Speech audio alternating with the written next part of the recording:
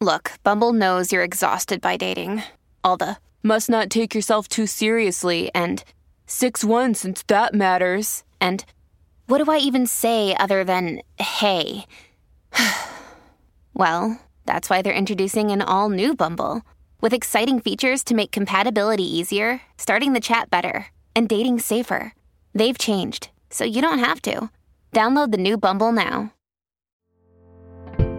Hello and welcome back to 365 Days with MXMtoon. I'm Maya, a singer, songwriter, video maker, Oakland native, and royal watcher. I'm also a huge fan of history. I love untold stories, gross facts, hidden secrets, and anything weird, dark, and funky from the past. And each day I'm going to share one of my favorite deep cuts with you. So let's take a look at today's stories, and sorry again for the mic quality. This is my last day being away from home, so hopefully all the other episodes for the rest of 365 Days with MXMtoon will be recorded on the same microphone. All right, let's get into it. It's 365 with MXMtoon. New facts every day, so don't leave too soon. I'm gonna teach you stuff, no it won't be tough. Gonna go a year till you've had enough. It's 365 MXMtoon. On this day in 1997, the death of Princess Diana shook the world. She was the ex-wife of England's future king and was only 36 years old. In her life, she was one of the most beloved royals of all time. She was known everywhere as the People's Princess.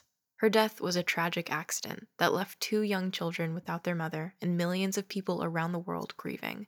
But many people thought that there was more to the tragedy than met the eye. Conspiracy theories immediately went wild, claiming that Diana's death wasn't an accident at all. But is there any merit to the theories? Let's reverse. Princess Diana was born to a wealthy, aristocratic family in England. She was an accomplished musician, athlete, and dancer growing up. Diana met her future husband and England's future king when she was only 16, and when he was 29, yikes much, but anyways, I guess that happened pretty frequently. They didn't start dating until 3 years later, when she was 18 and he was 31, but still, by 2021 standards, that's pretty questionable. They married a year later in 1981, and the wedding was a huge deal. People hadn't seen a royal heir get married in decades. It was called a fairy tale wedding, and 750 million people watched it on TV, and 600,000 lined the streets of London to see them pass by. Diana quickly charmed the world with her warm and personable style, which was so different from the stiff, aloof nature of the royal family. She would walk out amongst crowds. She would hug children, smile, and wave at people. She and Charles had 2 children, Prince William and Prince Harry, and she was an outwardly affectionate mother to both of them. She did charity work and focused on HIV and AIDS and cancer. In the 80s, AIDS was even more stigmatized than it is today, and people believed all sorts of nonsense about how it could be passed on. Diana would openly hold hands with and hug AIDS patients to help destigmatize the disease. She made people feel loved, and they loved her back. Unfortunately, her marriage wasn't going so well. It turned out that Charles was having an affair with the sweetheart from his college days, Camilla Parker Bowles. Plot twist, he's married to her now. They got married in 2005, 8 years after Diana's death, but back in the 80s and 90s, the heir to the throne was not allowed to get divorced. In a controversial and shocking interview, Diana openly told the world about their marriage problems and that both of them had other sexual relationships. The interview seemed to put the royal family over the edge, and the Queen allowed them to separate. They finally got their divorce finalized in 1996. That famous interview is controversial now because in 2020 we found out that interviewer may have lied to Diana to scare her into talking. But what was significant about the interview then was that she told her story for the very first time. She explained what a cruel marriage she was in, how much pressure the royal family put on her, and how little support they gave her. She also discussed her own mental health struggles openly. She struggled with intense anxiety, depression, disordered eating, and self-harm. This was well before public figures were speaking openly about mental health. She was a groundbreaker in that sense. People thought, oh wow, if a real-life princess can feel the way that I feel, maybe I'm not crazy after all. Maybe I, too, deserve help.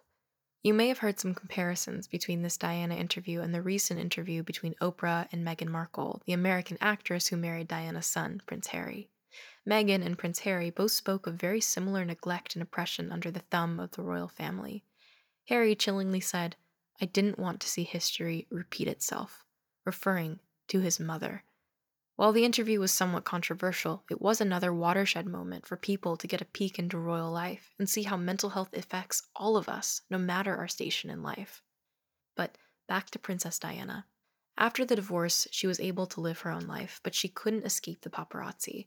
This was the height of tabloid culture and invasive paparazzi tactics. Social media and personal cell phones didn't really exist yet, so photos of the royals could fetch a pretty penny. Paparazzi would chase Diana while she had her kids with her, try to get photos of her changing, and basically never leave her alone. But then, on August 31st, 1997, a year after her divorce, her final run-in with the paparazzi turned fatal. She and her boyfriend were driving in Paris when the paparazzi started following them. Diana's driver was intoxicated, driving too fast, and they crashed while going through a tunnel. Diana and her boyfriend both died. The world reacted in shock and grief.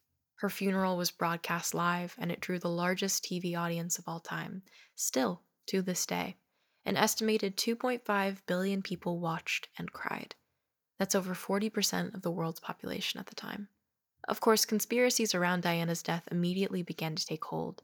Some theories became so prominent that the UK police had to launch an entire investigation to ensure that they weren't true. The report looked at 175 different theories and found them all to be false, but recently, a lot of them have surged back to popularity when a few TikTokers got them trending. Here are two of the most prominent theories. The theory that Diana was pregnant. In this theory, Diana was secretly pregnant with her boyfriend's child. Her boyfriend was an Egyptian Muslim, and some people believed that this would be undesirable to the British monarchy, and so they had her killed. Horrible. And the second, according to royal rules, Prince Charles couldn't marry again while his ex-wife was still living. Diana herself actually thought that they were trying to kill her, so Charles and Camilla could marry. She even wrote a letter saying that she thought they were plotting her death by a car accident. She said it was, to quote, "make the path clear for Charles to marry." None of these theories have proved to have any truth to them. The truth behind the conspiracies may be more simple, that it's almost impossibly difficult to accept the death of someone we love. Wyndham Hotels and Resorts makes travel possible for all. Whether it's the long haulers looking for a great cup of coffee, a roomier rest for the on-a-whim road trippers, or a place to make summer memories with the whole family. No matter who you are, where you're going, or why, with 24 trusted brands to choose from like La Quinta, Days Inn, and Super 8, your Wyndham is waiting. Get the lowest price at wyndhamhotels.com. Restrictions apply. Visit website for more details. Now let's talk about music. On August 31st, 2004, the punk band Green Day released their smash hit single, American Idiot, 3 weeks before the release of their 7th studio album, also called American Idiot. The band calls the album a punk rock opera, and it follows a single character named Jesus of Suburbia who is a depressed white boy living in the suburbs. The character shares the band's and the millennial generation's disillusionment at the time. They were coming of an age after 9/11 and during the Iraq War, and were starting to feel that the American dream wasn't all it was cracked up to be. The song American Idiot is a political protest song written by the band's frontman, Billy Joe Armstrong. He wrote it in response to what he was seeing in the American media, especially Fox News. He believed cable news was becoming more like reality TV and was turning Americans into, well, idiots. The song was an immediate hit and received 4 Grammy Awards. It's now one of the band's most recognizable songs.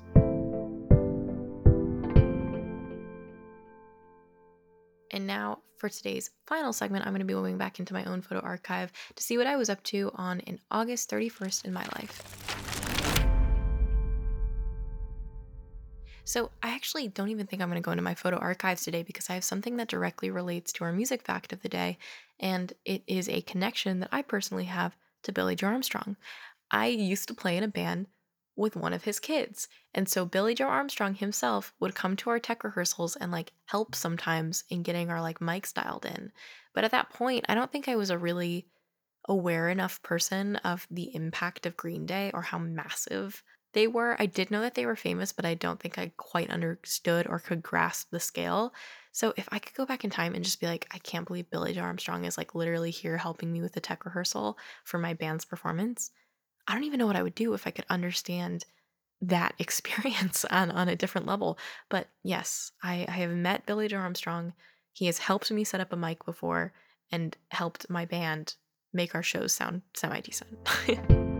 Thanks so much for going back in time with me, and remember to subscribe wherever you listen to podcasts. You can come back tomorrow for more stories from the past. It's 365 with MXM2. New facts every day, so don't leave too soon. I'm gonna teach you stuff, no it won't be tough. Gonna go a year till you've had enough. It's 365.